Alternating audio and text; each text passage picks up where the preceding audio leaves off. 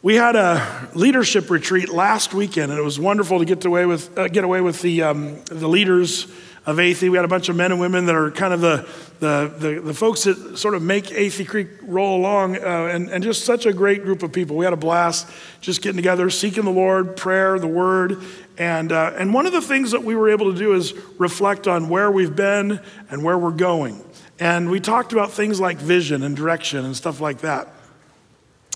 And I was thinking, boy, some of this stuff about the vision at Athey Creek, I probably need to share that with Athey Creekers, the whole church, because there's a lot of new people that maybe haven't been around for very long and might wonder, what is Athey Creek's philosophy of ministry, and why do we do certain things but not other things? And we actually have a method to our madness that we actually feel very called to a very specific kind of ministry, and we'll talk about that in just a minute, because that's where Habakkuk is going to remind us of something important concerning vision. But of all the things that's changed at Athey, there's not a lot that has changed if you've been around for a long time, except for just the sheer number of people. 26 years ago, there were, the first Sunday, I think we had 20 people. The next Sunday, we had 10 people. The incredible shrinking church, cut in half in one Sunday. But as the years have gone by, we've just seen the church grow. And it's kind of stunning, really, dizzying even, to see as many people that really call this their church home, which we're happy to have you all. And it's not just here. The online church, we've had to really rethink, how do you minister to people online? Because there are people that are out and about that don't really have great options for churches. One couple lives way out in the boondocks down under in Australia. And they wrote us this really nice note and sent a little video. And I thought, this would be fun to show the Athey Creekers. Some Athey Creekers, you want to meet some Athey Creekers from down under? This is Mal and Chris, and they live about a half hour away from Warwick in Australia, which is about a 10,000 people city, but they live out in the country from that little city. But here's their greeting to y'all. Here we go.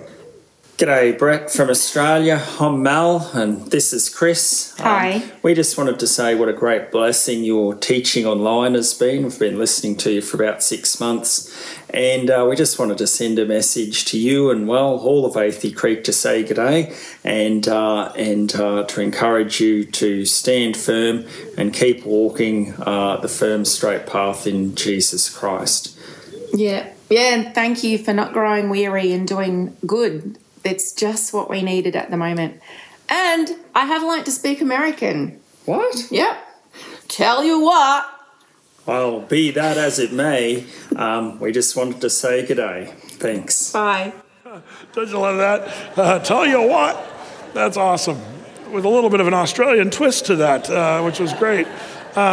What a sweet couple, and it's so neat. They're Christians who, they wrote this letter. I wanted to share part of it. They said, currently we've found the churches in this area to be full of lovely, well-meaning folk who are helpful and hardworking and hospitable. However, we've attended many services of different denominations where we haven't even had to open our Bibles during the service, and we were quite delusioned about modern-day Bible teaching when we came across the prophecy update by Brett on YouTube. Since that night, we've been listening 2 to 3, 4 sermons of his a day. That makes me nauseous to think about that.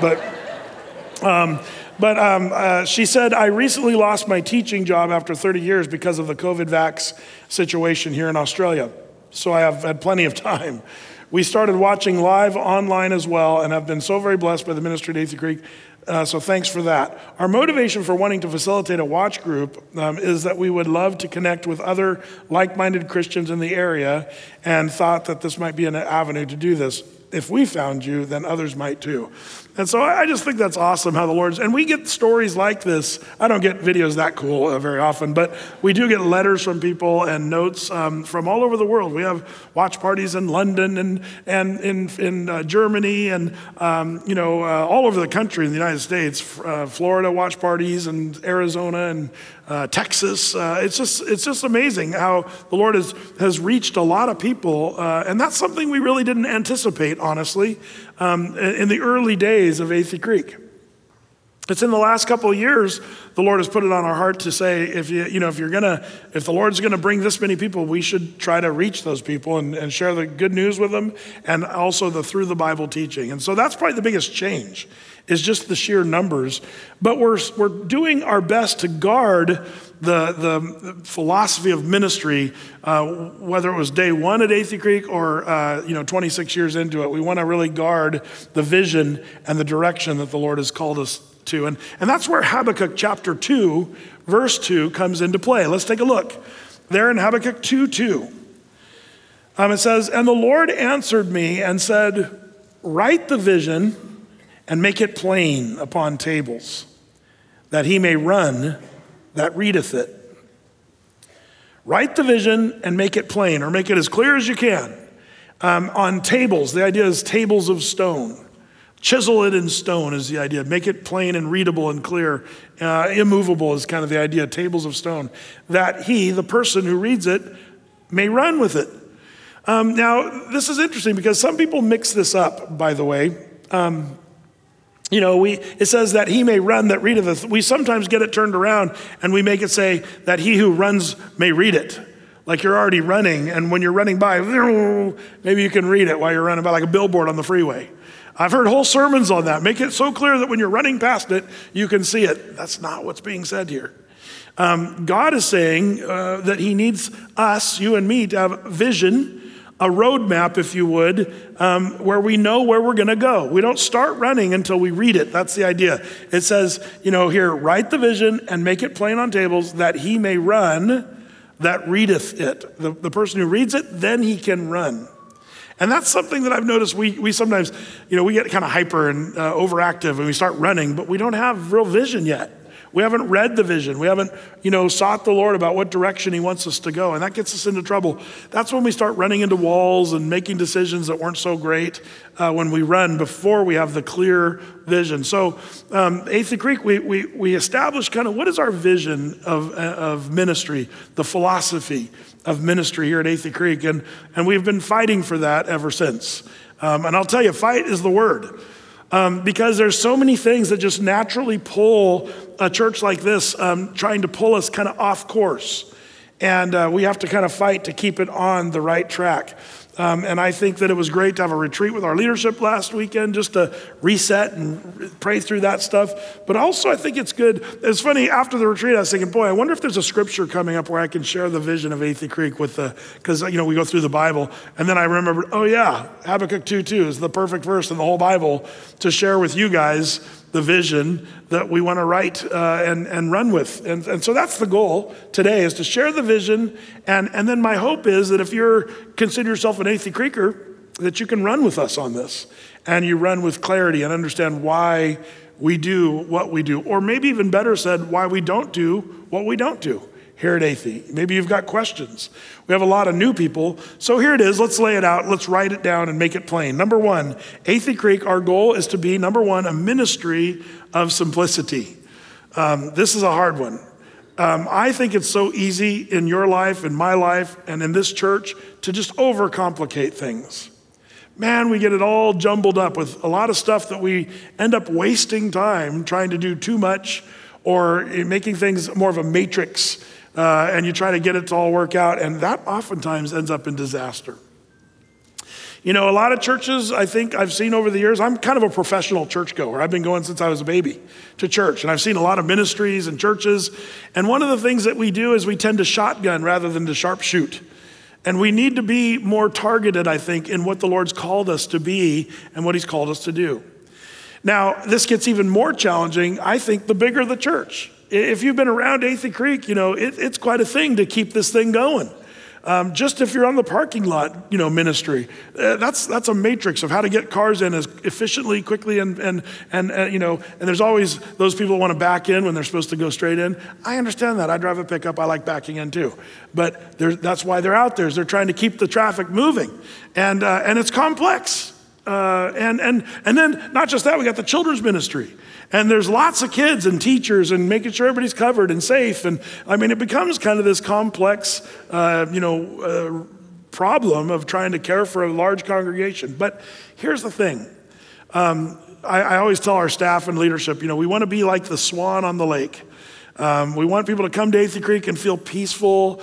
And just like we're sitting in the living room talking with Pastor Brett about the scriptures, just everything's easy. But under the water, there's little feet going, even though it's a swan on the lake, it's got the little feet. And that's what being in ministry, the staff, leadership, volunteers, we're the little duck feet or the little paddling feet. But hopefully we keep it simple, especially as you come into this church. And the way we do that is to say, we really want to be a Jesus-only church. Do you guys remember a couple weeks ago I was talking about Mark chapter 9, the transfiguration, Jesus with Elijah and Moses, remember that? And I talked about how, Moses represents the law, Elijah represents, the prophets and the power of God, and there's Jesus. And Peter, started talking, and then the cloud came and said, "This is my beloved son, hear ye him." And then Moses and Elijah disappeared, and it says when Peter and James and John looked up, they saw no man save Jesus only. And that's really been our desire here at Athey Creek, that when people come here, we don't see, the church that's all into the laws and rules and regulations and carrying the 10 Commandments around like Moses. Jesus was the fulfiller of the law. But we also don't want to be the power of God. You have to say it like that. Power! Flowing through your veins! You got to be crazy about that. If you're a charismatic, you know what I'm talking about. And Elijah's a good representation of the power of God because he raised people from the dead. He called fire down from heaven. And some people say, that's what we need, Elijah. But I'm so thankful Jesus was more powerful than Elijah. And when they looked up, they saw no man save Jesus only. Jesus is what we need. Jesus is all we need. That's why we want to focus on the person and the work of Jesus and the message of Jesus. And as it turns out, the Bible says of Jesus, "Lo, I come in the volume of the book, it is written of me." For that reason, we read the whole Bible because the whole Bible is about Jesus. It all points back to Jesus, even the Old Testament. And we've made that part of our deals. We want to be all about the scriptures because in the beginning was the Word. The Word was with God, the Word was God, and the Word became flesh and dwelt among us. That's what the Bible says of itself about Jesus. So, to be a Christ-centered church, that's the goal. And not to be all about our church, not to be about our programs, not to have fancy, matrix of things just for the sake of that. We want to fight for simplicity. Some people come up to me, "Oh, Pastor Brett, love Athey Creek, been here for 3 weeks, but my last church, they had this program and this program. We think you need to do this and a discipleship program and a recovery group and blah, blah, blah." And those are all great things for other churches. But the Lord has said, no, we're not going to have a bunch of programs. I remember when I was first starting this fellowship back in 1996, and I got this thing on my doorknob from a local church that said, "We have 75 programs to meet your family's needs." And I thought, wow, that's good for them. That's really good, but it gives me a headache. That's not my strength. That's not my area of expertise. What the Lord has called us to do is keep things really simple. And people say, "Well, Brett, where's your discipleship program?" Well, as it turns out, the simplicity here is we teach verse by verse, chapter by chapter through the Bible. And if you come on Sunday, and even better, if you come on Wednesday night, where we're going verse by verse, you're going to be discipled in the Word and hear what the Bible actually teaches. And I believe it's one of the better discipleship programs, not because we're better than anybody else, but because being discipled, the best comes from the Word of God. People need to hear and know the Word of God. In fact, I believe you really can't be discipled unless you really look at the Word of God. There's no real discipling apart from the Word of God. And when you're in the Word, you're focusing on the person and the work of Jesus, the cross, and Him crucified. Paul the Apostle is an interesting study because he was the smartest guy in the room. Like when he was Saul, the Pharisee, he was schooled by Gamaliel. That is, he was trained by the smartest guy on the earth. Like it'd be like if you said, "I learned my math from Einstein and my philosophy from Socrates." Having the best education you could possibly have. Well, that was Paul. And he was eloquent in the Greek language. By the way, when Paul spoke the sermon at Mars Hill in the book of Acts, even the secularist has to admit that Paul's handle and use of the Greek language was second to none. Homer, who wrote the Odyssey and the Aeneid and all this, Homer's use of the Greek language was more like a kindergarten level compared to where Paul the Apostle was. Paul was a brilliant guy. Nobody in history uses Greek like Paul does. So even when I went to Southern Oregon University, which was basically a miniature Berkeley, and I was in a secular literature class, and this one prof had us read Paul's message on Mars Hill because it is an example of the highest level of Greek language. But here's the thing that I find interesting. Paul does this sermon. Do you guys remember how many people got saved that day? Only a few, just a few. There were other times where Paul would preach and hundreds, thousands of people would accept Christ. But that sermon that was fancy and eloquent, and one of the things about his sermon that I noticed there on Mars Hill is never once did he mention the name of Jesus Christ. That's a problem. Most of the people, do you remember what they said? We'll hear this dude later, whatever. That's what they said about Paul's sermon on Mars Hill. So then fast forward, Paul grows and matures, and he loses kind of his academic stuff. Like when he talked to the Corinthian church, he said, I was schooled by Gamaliel, and I was the Pharisee of Pharisees. I knew more about the law than any of you guys. But then he says, but I count all that as, anybody remember what he called it? Dung. And yes, you can say that at church on Sunday morning. Manure. That's what he counted his education as. Now, I'm not arguing against education. It's just that Paul didn't build the ministry that he had on that. He started to, but later on, he started to zero in. What was the strength of Paul's ministry? What was his focus? Well, this is where you turn to 1 Corinthians, or watch with me here, 1 Corinthians chapter 1. He starts off saying in verse 17, "For Christ sent me not to baptize, but to preach the gospel, not with wisdom of words, lest the cross of Christ should be made of none effect. For the preaching of the cross is to them that perish foolishness, but unto us which are saved, it is the power of God." He didn't come with wisdom of words. Now he could have. Paul was wise with words, but he says, I chose not to come that way. And what happens if I, as a pastor, Pastor Brett tries to come and flash my wisdom of words? Well, one thing about that is I don't really have that in me. I'm not a smart guy. And some guys, well, Brett, don't be falsely humble. No, it's if you only knew how much work I have to do just to study and read. My reading comprehension in school was horrible. I had a college advisor in high school say, yeah, Brett, you shouldn't even try to go to college. Good luck with that. And she literally discouraged me because I just don't have the. Now, I did goof around in high school a little too much. My GPA wasn't as much because I was not smart. It was probably I was a little distracted, if you know what I mean, a little ADHD in high school. But all that to say, it's hard for me, and I'm not flashy. But Paul, he could have pulled off flashy, and he did at Mars Hill. But he comes to this place and says, "Oh, it's not with wisdom of words." Why? Because the cross could be made of no effect. You could be so flashy intellectually, but actually undo the power of the cross. In other words, it's like your intellect gets in the way of the beautiful, simple gospel of Jesus. Could it be that's why the Lord says, I choose to use the weak and the foolish things in this world to confound the wise? Because if you're really smart, you might get in the way of what I'm wanting to do. That's why I'm qualified to be the pastor at Athey Creek, because weak and foolishness, check and check. I mean that. And good news, that's why you're qualified too. We're qualified to be ministers of the gospel because you're not required to be an academic brainiac. It gets in the way. In fact, fast forward a couple verses from 1 Corinthians 1, 17 and 18 to 1 Corinthians 22 through 24. He said, the Jews require a sign. They were looking for miracles. The Greeks seek after wisdom. That's the brainiac stuff. But we, Paul says, preach Christ crucified, unto the Jews a stumbling block, to the Greeks foolishness, but unto them which are called, both Jews and Greeks, Christ, the power of God and the wisdom of God. Man, preaching Christ and him crucified. Now, he even takes it further. If you go just a few verses into the next chapter, 1 Corinthians chapter 2, verse 1, check this out. He says, and I, brethren, when I came to you, there at Corinth, I came not with excellency of speech or of wisdom, declaring unto you the testimony of God, for I determined, there's a determination here, he had to make a decision. I determined not to know anything among you save Jesus Christ and him crucified.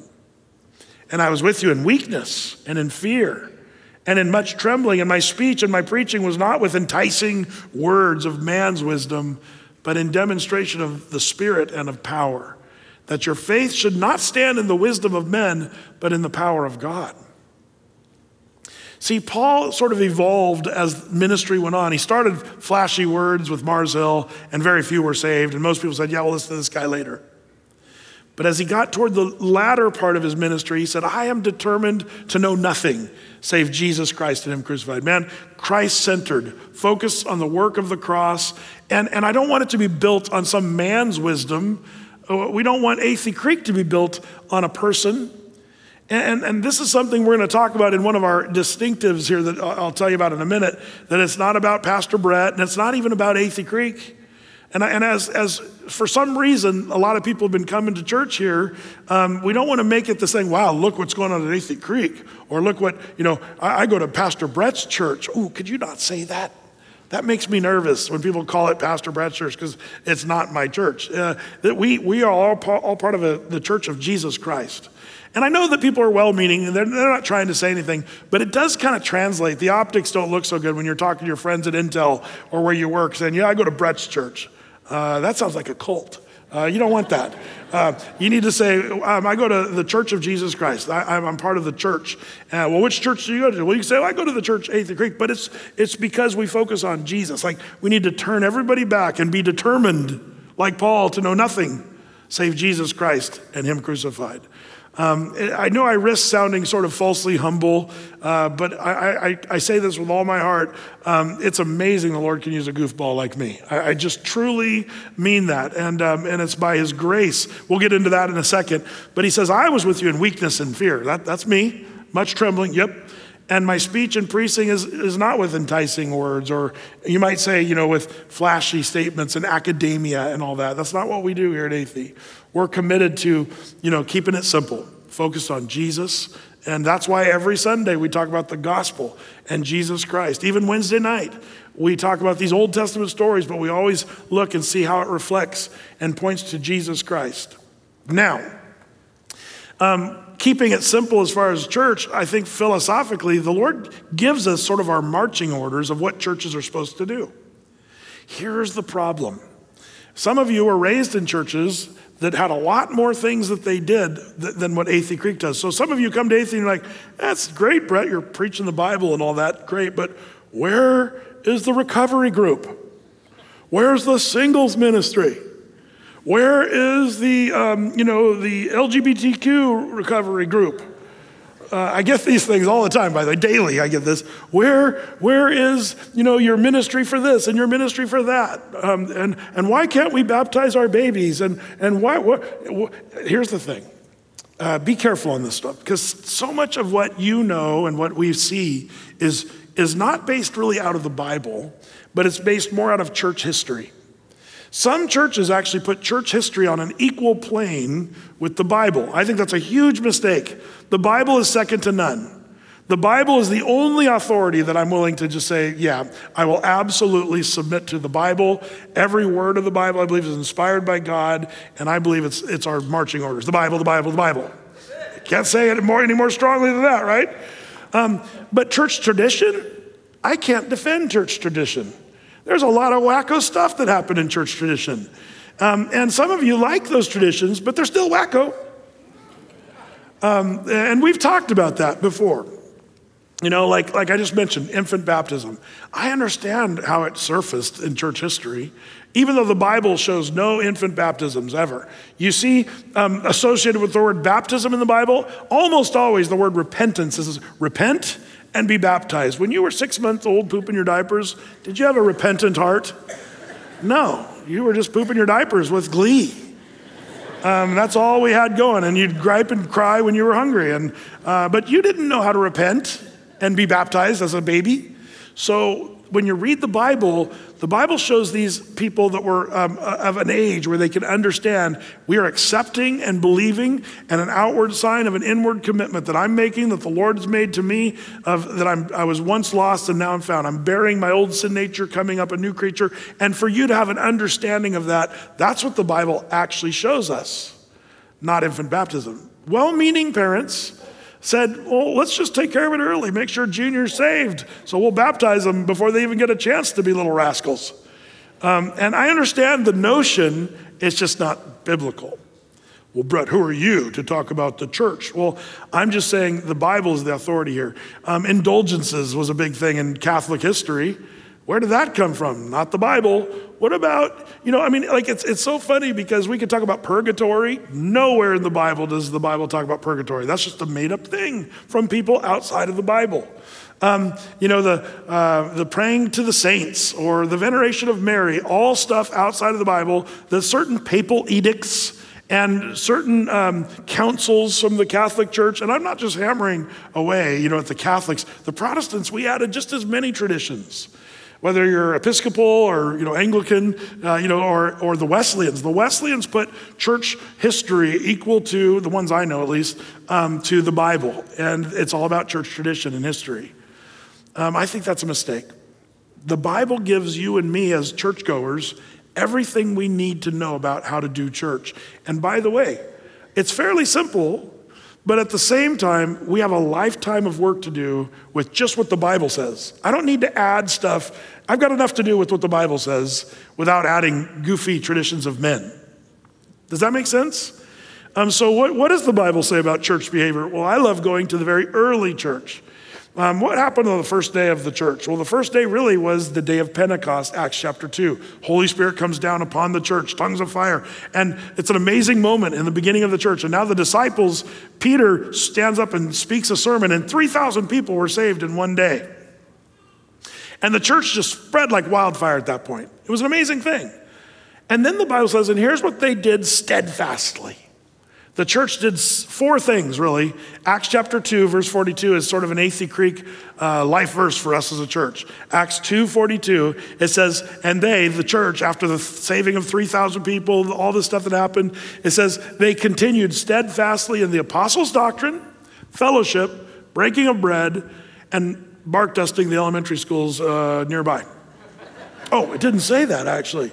I joke. Isn't it funny how churches, we become about things that are nice. Bark dusting is great. It's not one of the things they continued steadfastly in. We can even talk about good things. It doesn't say they continued steadfastly with their missionary program or the recovery group. Oh, well, Brett, they didn't have alcoholics back in those days. Oh, yes, they did. But they didn't. That wasn't their major focus. Their major focus, the things they continued steadfastly in, was the apostles' doctrine, fellowship, breaking of bread, and prayer. Let's break these down. Apostles' doctrine, the word doctrine means teaching. And the apostles taught what Jesus taught them, and also what the Old Testament scriptures, the Hebrew Bible, taught them, and they were able to instruct the church about truth. And that gives us what we have today. The apostles' doctrine is basically the epistles of the apostles. Are you guys with me on that? The epistles are the letters the apostles wrote. We have 1st and 2nd Corinthians from Paul and Romans, and we have letters from Peter and James and John. They're all the apostles that write doctrine. And you and I have everything we need to know what the Bible teaches doctrinally. We're supposed to be given to that steadfastly. There's churches that blow off doctrine altogether today. They could care less what doctrine is. What is the teaching of the Bible? Who knows? We haven't opened our Bibles for a while, but we sure know about social justice, and we know about equality, and we know about things like critical race theory. Like churches have got, I'm going to say they've swerved off the road, and I'll show you why I use that term in a minute. But man, we got to keep it on the road, and it's very simple. The apostles' doctrine is teaching the Word of God. We do that. Hopefully, that's part of our thing. The second word is fellowship, which is koinonia, is the Greek word, which is a really neat word. If you look it up, it's not just that we're bros hanging out.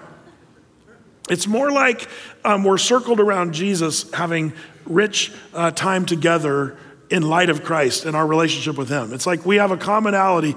There's so many different walks of life in this room. I love the different people that are part of Athey Creek.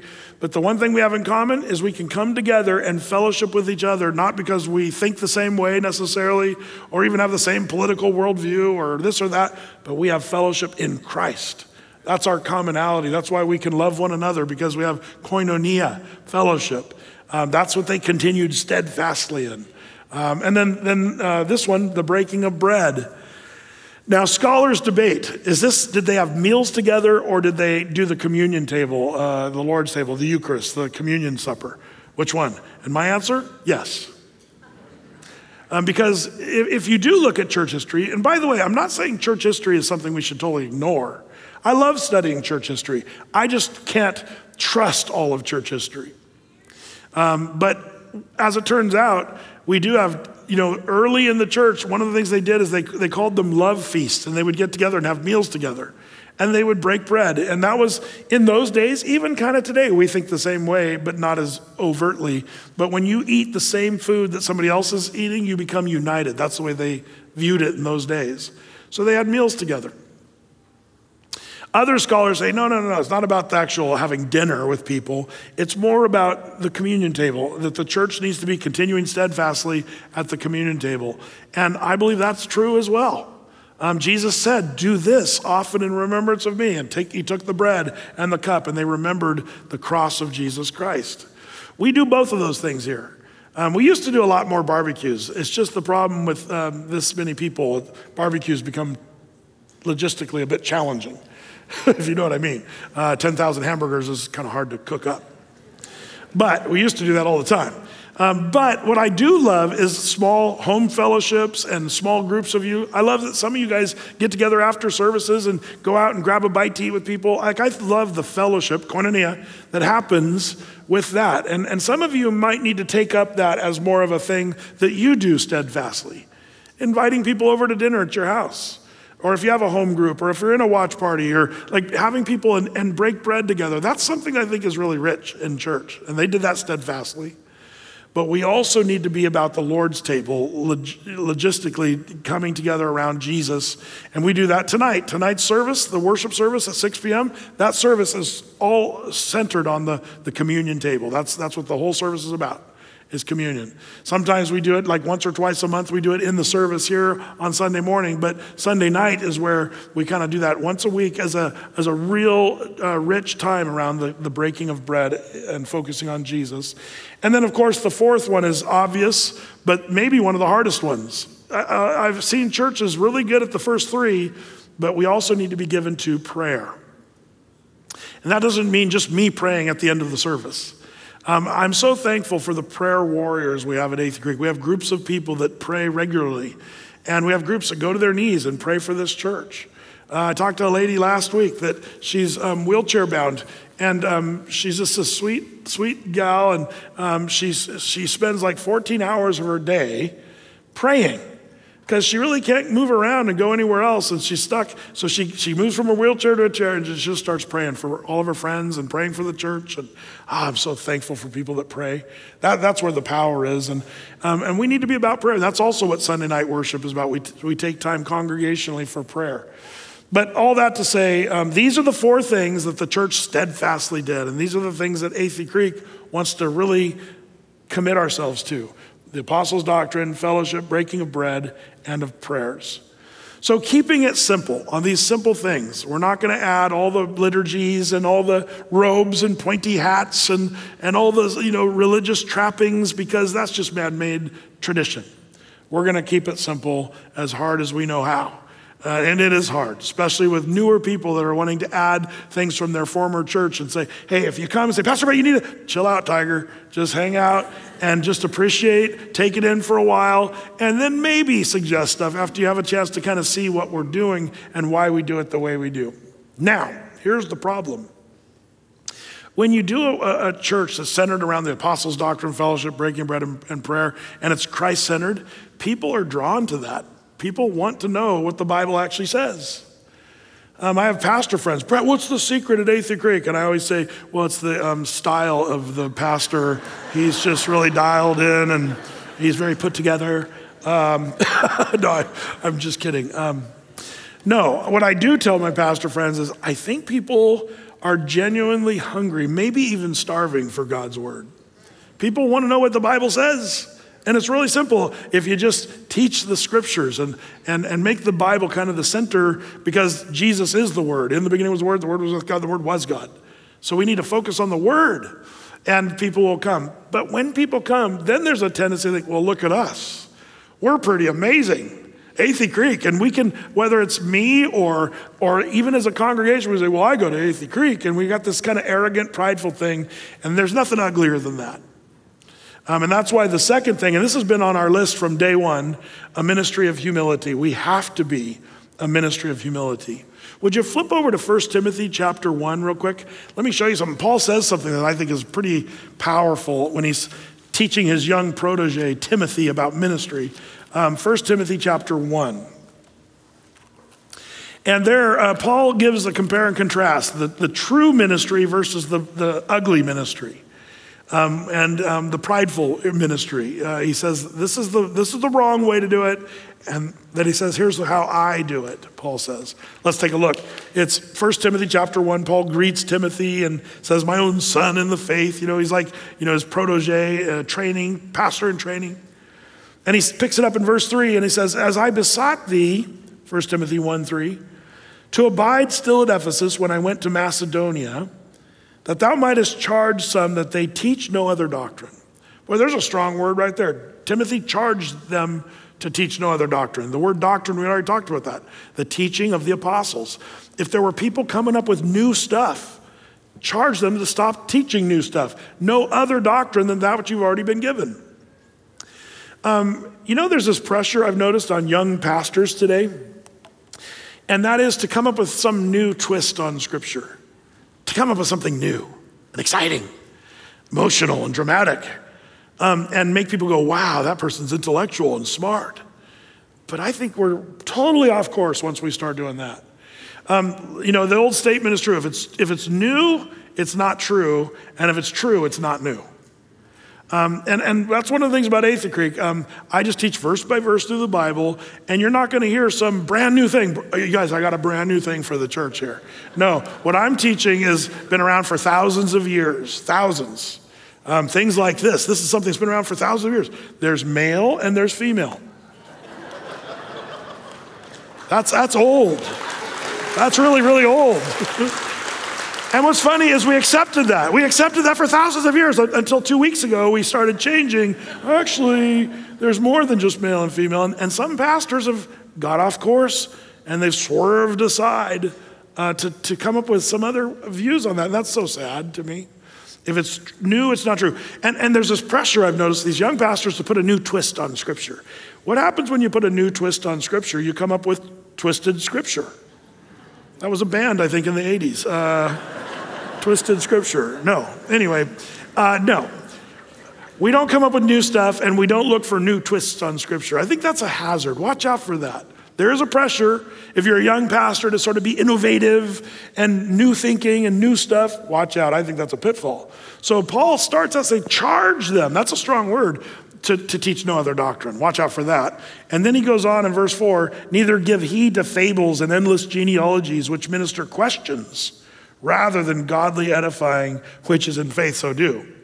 What is he supposed to do? Edify the church. And how do you godly edify the church?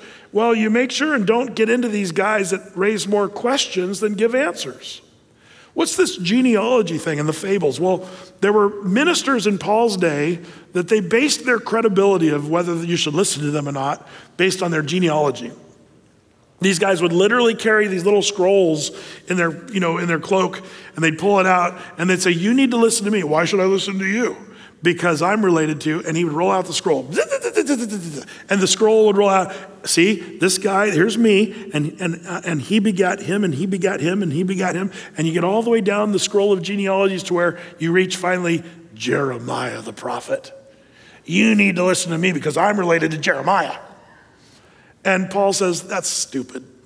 To sit around endless genealogies, look who I'm related to. And so that's why you should listen to me. And it's just fables, made up stories, fake news.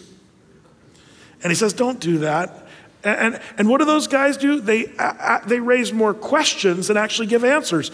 That's a great litmus test for a church or a Christian university or a Christian organization. Do they give us more answers or do they raise more questions?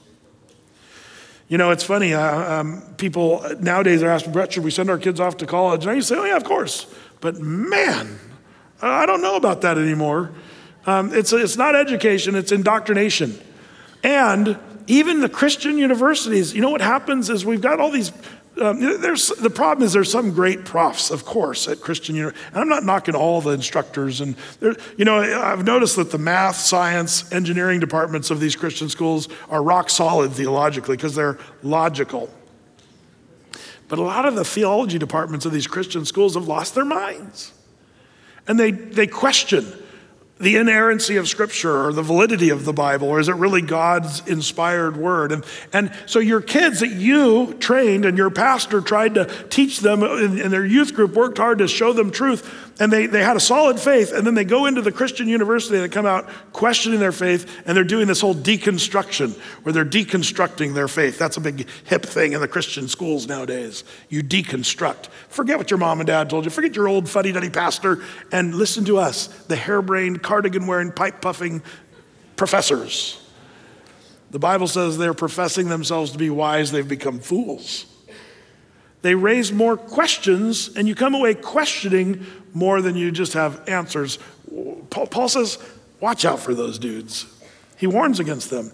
The false ministry is prideful about their genealogy. They're tweaked on their doctrine. And then he says, there's a sweet verse I want you to remember for later in our study. Verse 5, now the end of the commandment is charity. That is love out of a pure heart and a good conscience and of faith unfeigned, not fake faith, but love. We'll talk about both of those in a second. But then he says something I think is kind of funny.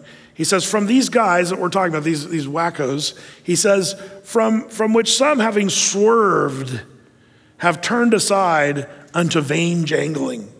Don't you love the King James? This is where I love the King James. Because some of you have some boring, newer translation. What is it? Worthless words. Worthless words is true, but vain jangling, that's better. Are you a vain jangler? I hope not, because what is worthless words or vain jangler? Vain means worthless, empty, with a little touch of pride. Vanity, vain jangling. And the word jangling is just saying stuff, but not knowing what you're talking about. What a great term, vain jangling. And Paul says, watch out for the vain janglers, because they don't know what they're talking about. He goes on in verse 7, desiring to be teachers of the law, understanding neither what they say nor whereof they affirm. Now, some of you might say, Brett, this isn't very loving. Paul's not being loving, and we're supposed to love. Did you know that love sometimes says stuff like this? Sometimes you have to kind of speak the truth. It's truth, but it's loving to actually say, these guys are whacked. Run for your life from these guys because they've swerved off the road, it says here.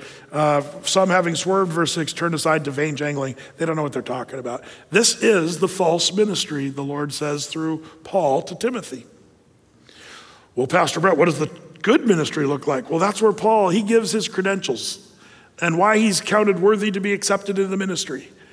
What does his resume look like? Well, before I read this, Paul could have put together an impressive resume in worldly terms. Remember, Gamaliel, Pharisee of all Pharisees. Saul was intellectual, and he was one of the smartest guys in the room. He could have blew him away. And by the way, he actually did talk to the Corinthians about that credential when he called it all dung. But listen to what he says to Timothy when it comes to the true ministry. That was the false ministry, but verse 12 is where he says his sort of resume. In verse 12, he says, and I thank Christ Jesus our Lord, who hath enabled me, for he counted me faithful, putting me into the ministry, who was, here it is, his list of qualifications, who was before a blasphemer and a persecutor and injurious, but I obtained mercy because I did it ignorantly in unbelief. And the grace of our Lord was exceeding abundant with faith and love, which is in Christ Jesus. And he said, this is a faithful saying and worthy of all acceptation, that Christ Jesus came into the world to save sinners, of whom I am chief. Howbeit, verse 16, for this cause I obtained mercy, that in me first Jesus Christ might show all long-suffering or patience for a pattern or an example to them which should hereafter believe on him to life everlasting. In other words, Paul says, man, you want to know my qualifications? I was a blaspheming, persecuting, ignorant, injurious person. But I obtained mercy. God was merciful to a horrible sinner. And he says, Paul, he didn't say I was the chiefest of sinners. He said, this is a faithful saying, worthy of everybody accepting it. He said that Jesus Christ came to save sinners, of whom I am the chiefest of them. I am the chiefest of sinners. He's saying, I'm the worst sinner ever. That's what he said, chiefest. And he said, this is the example. The reason I'm qualified is because Christ saved me. And it's almost like he's saying, if God can save me, then guess what? He can definitely save you. Don't you love Paul's approach better than look at my genealogy and who I'm related to? And listen how smart I am. And look at what I got to say. Even though it sounds a little like vain jangling, still, blah, blah, blah. But instead, Paul says, you want to know my credentials? Man, I was a horrible sinner. I persecuted the church, but I obtained mercy and grace, and Jesus saved me, the chiefest of sinners. Can I just say that's my qualifications? I would argue with Paul, except he says we have to accept it, worthy of all acceptation, that he is the chiefest of sinners. But I say, no, I think I am, Paul. You see, that's my qualifications as well. If people can look at me and say, not, wow, what an impressive person, but if people can say, wow, if the Lord can save Brett, then there's hope for me. That's the truth. Like we're all saved by God's grace through faith, which really demands that we remember who we are and have a ministry of humility. It's not all about, me or us. Oh man, so many of the churches, they swerve when this idea of swerving off the path. One of the big swerves is ministry all of a sudden becomes all about me doing great things for God. And what is God going to do to me? In some of these churches, almost borderline on cultism, when it's almost like, yeah, Jesus is great, but you're going to do greater things than Jesus. And it's more about you doing great things and less about Jesus. That's where I'd say you start dabbling in real dangerous territory.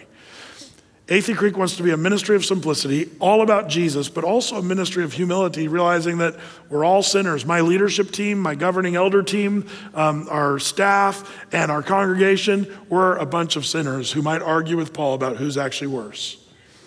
But good news, we were saved by God's grace through faith. A ministry of true humility. Number 3, running out of time, a ministry of sincerity. Sincerity. It's an interesting thing because, Paul even said that we need to have that faith unfeigned there in verse 5, by the way, not fake faith. Christians, we get pretty good at being fake. And I'll tell you what happens. It's this horrible thing that happens to church people is we want to sort of present ourselves as sort of this pristine stained glass person that comes into church. I'm a Jesus person. I believe in God and the Bible, and I alone am pretty amazing and got it all dialed in. And man, God forbid somebody find out that you cussed last week and that you're actually a sinner.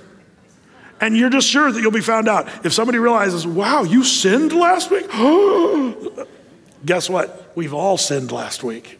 Every single one of us sinned last week. Well, Brett, speak for yourself. Man, if you know what the Bible's definition of sin is, you'll know you sinned last week.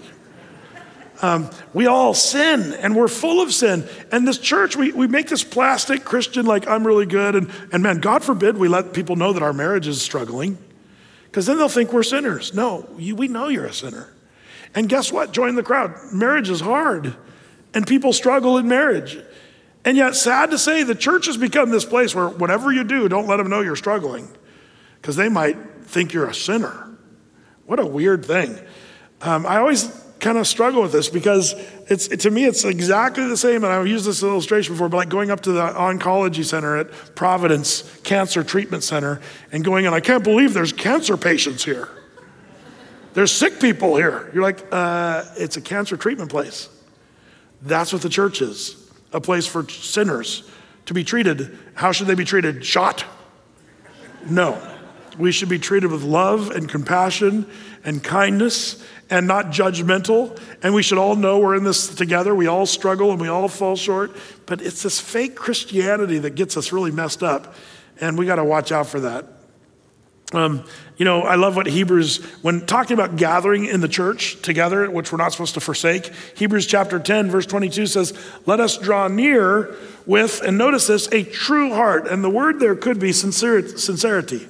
That we gather and draw near to the Lord and the church with a sincere heart in full assurance of faith, having our hearts sprinkled from an evil conscience and our bodies washed with pure water. Let us hold fast the profession of our faith without wavering, for he is faithful that promised. And then check this out. Let us consider one another to provoke unto love and good works. Man, we're to come sincerely and then come alongside of each other and try to nudge each other in the direction of love and good works. Not hammer each other, not judge each other into love and good works, but to just provoke. The word provoke is a good word. It's not like poking someone with a stick. It's more like trying to gently, lovingly nudge them in the right direction, not forsaking the assembling of ourselves together as the manner of some is, but exhorting one another, and so much the more as you see the day approaching. So we need a sincere church, sincere in our love for each other, sincere in caring for one another, sincere in worshiping the Lord. Worship can be one of the fakest times of church practice, where we put on sort of a fake demeanor, but really we need to come truly and sincerely in worship. Man, that's something we at Athey Creek really want to try to do. Some people, Brett, where are the smoke and the lights? We need smoke and lights to really worship the Lord. If you want to be like Hillsong, then you got to have smoke and lights. Well, actually, that's people can do smoke and lights if they want to, but for me, that comes off a little bit contrived. It's like, what are we trying to be? Well, if Athey Creek put smoke and lights here, it would just feel like, why? Why do we need smoke and lights? What we're doing here is just worshiping the Lord in song, in the way that we would. And we want it to be kind of a natural thing. And so we don't try to hype it up with smoke and lights. For us, that would be not real. But to sing songs of praise and encourage you to sing along, kind of in a living room type setting, that's what we're really wanting to do here at Athey, because that's kind of what the Lord has called us to do. And we want to have a sincerity that's real. Number 4, a ministry of serenity. Serenity. The word serenity helps me keep my alliteration going here, or assonance as it's called. But it's serenity is the idea of peace. I hope that the church is a place where you can come and be refreshed and restful and encouraged, a place where you are, almost like a hospital. That's one of the things we've said over the years here at Athey. We want it to be a hospital because a lot of you are out there all week long getting hammered, beat up by the world. Some of you guys have jobs where you have people just railing on you as a Christian.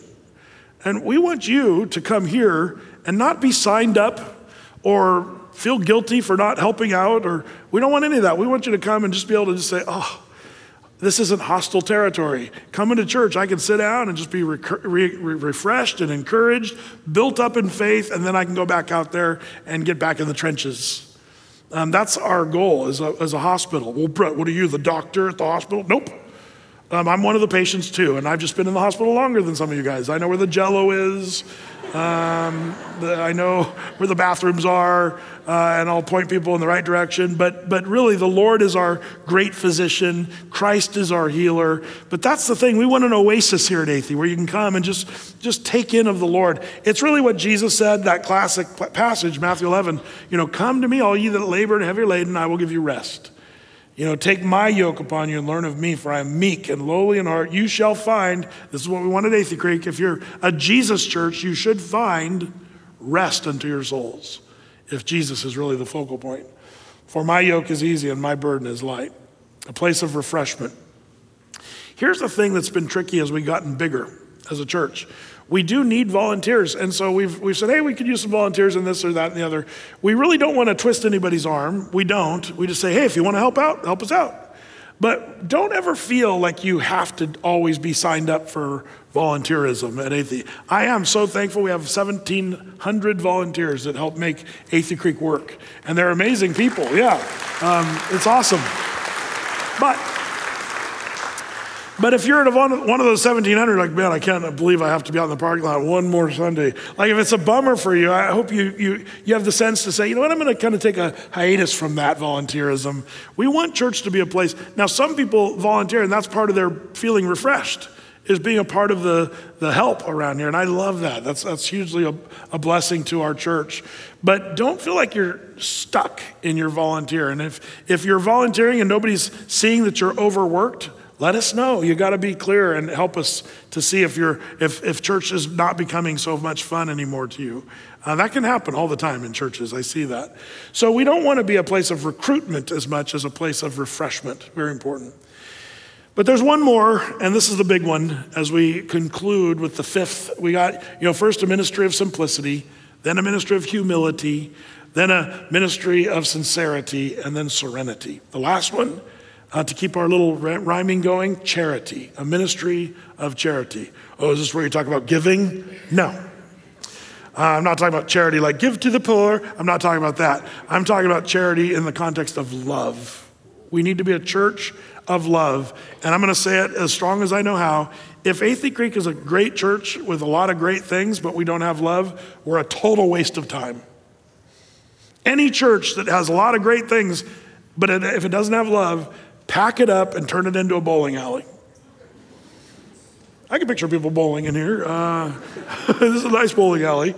But no, we don't want that. But the Bible doesn't pull any punches on this one. Love is so important. Jesus said in John 13:34, a new commandment I give to you, that you love one another as I have loved you. And how does he love us? Unconditionally and sacrificially. So he loves us, and we're to love each other, that you love one another. By this shall all men know that you're my disciples, if you have an amazing church with lots of people in it. Nope. Bigger churches, just because a church is big doesn't mean it's right. There's a lot of big churches that have totally wacko doctrine. Just because there's cars in the parking lot doesn't mean really anything. The real test that Jesus says is if you have love one for another. And that's the question, our leadership, our staff, how can we be better at loving? Now, this is where it gets tricky, because we kind of touched on this a second ago, and that is, Brett, you're not very loving. You talked about Joel Osteen the other day.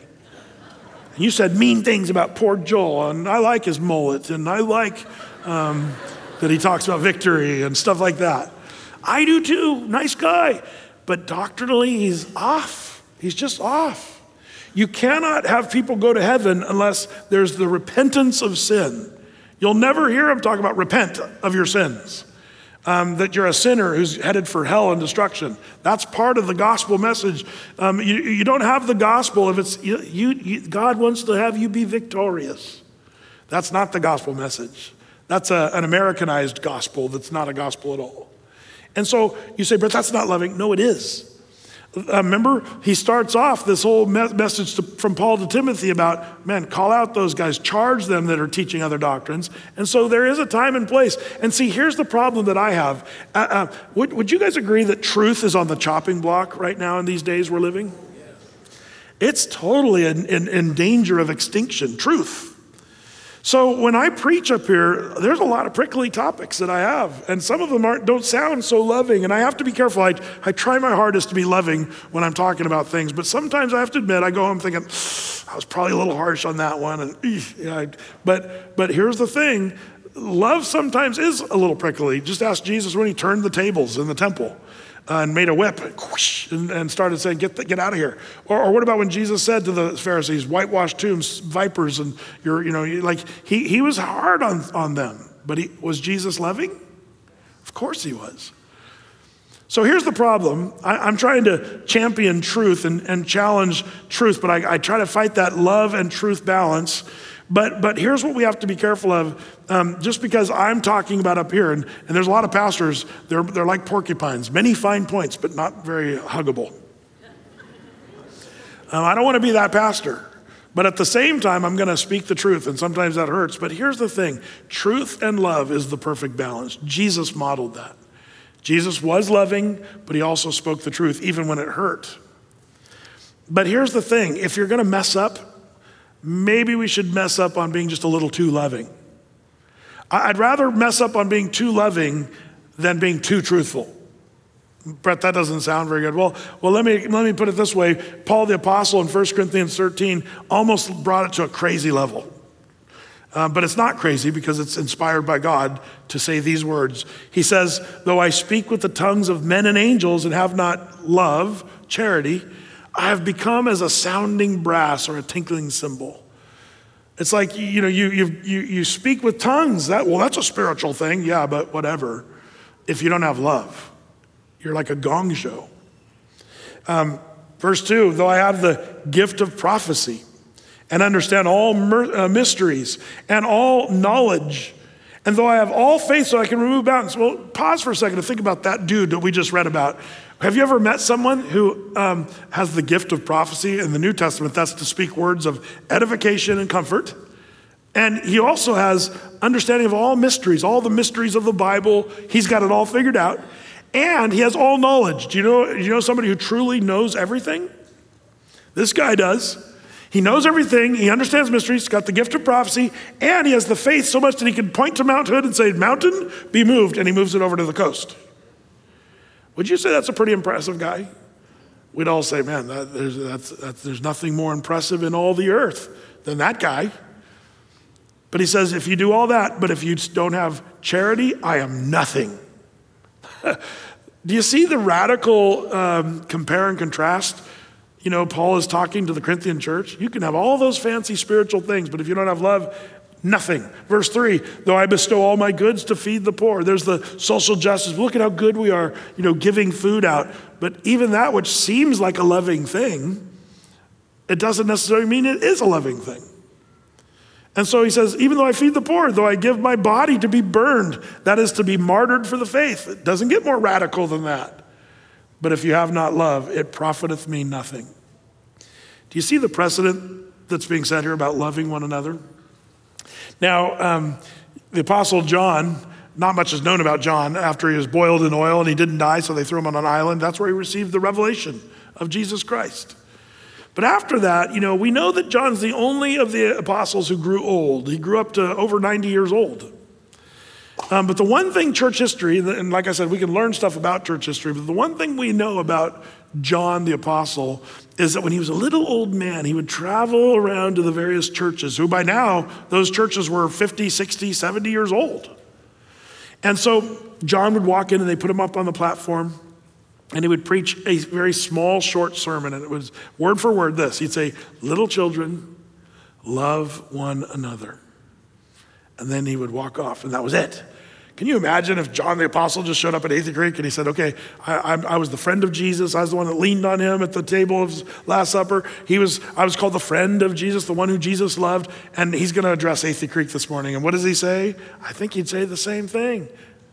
Athey Creekers, love one another. Because if we don't have love one for another, you got nothing. Total waste of time. Remember a couple weeks ago, I was talking about the 613 laws of the Jews and how, they asked Jesus, which one is the most important law? Well, I brought my 613 laws with me here so you can memorize them this morning. Here they are. These are the 613 laws of the Hebrew Bible. I'll give you a few minutes. But these Pharisees and the scribes, they came to Jesus and said, okay, of all these laws, which one's the most important? And Jesus said, he said, the first one is this, love the Lord thy God with all thy heart, mind, soul, and strength. And the second one is likened to it, love your neighbor as yourself. And then he said, upon these two hangs all of the law and the prophets. The whole thing is love. Love God and love people. So now that you've got that memorized, I've got a more simplified version. This is the one I've memorized. Love God and love each other. That's what it all boils down to. That's what Jesus said. And that's what the church is to be about. Love. If you have no love, total waste of time. Ask yourself, if I'm an Athey Creeker, Brett has just spelled out and written on stone, if you would, the vision for Athey Creek. And not every church has to have the same vision that we do. These are the things the Lord has called us, and our leadership has prayed through these 5 things: simplicity, humility, sincerity, serenity, and charity. This is what we want to be.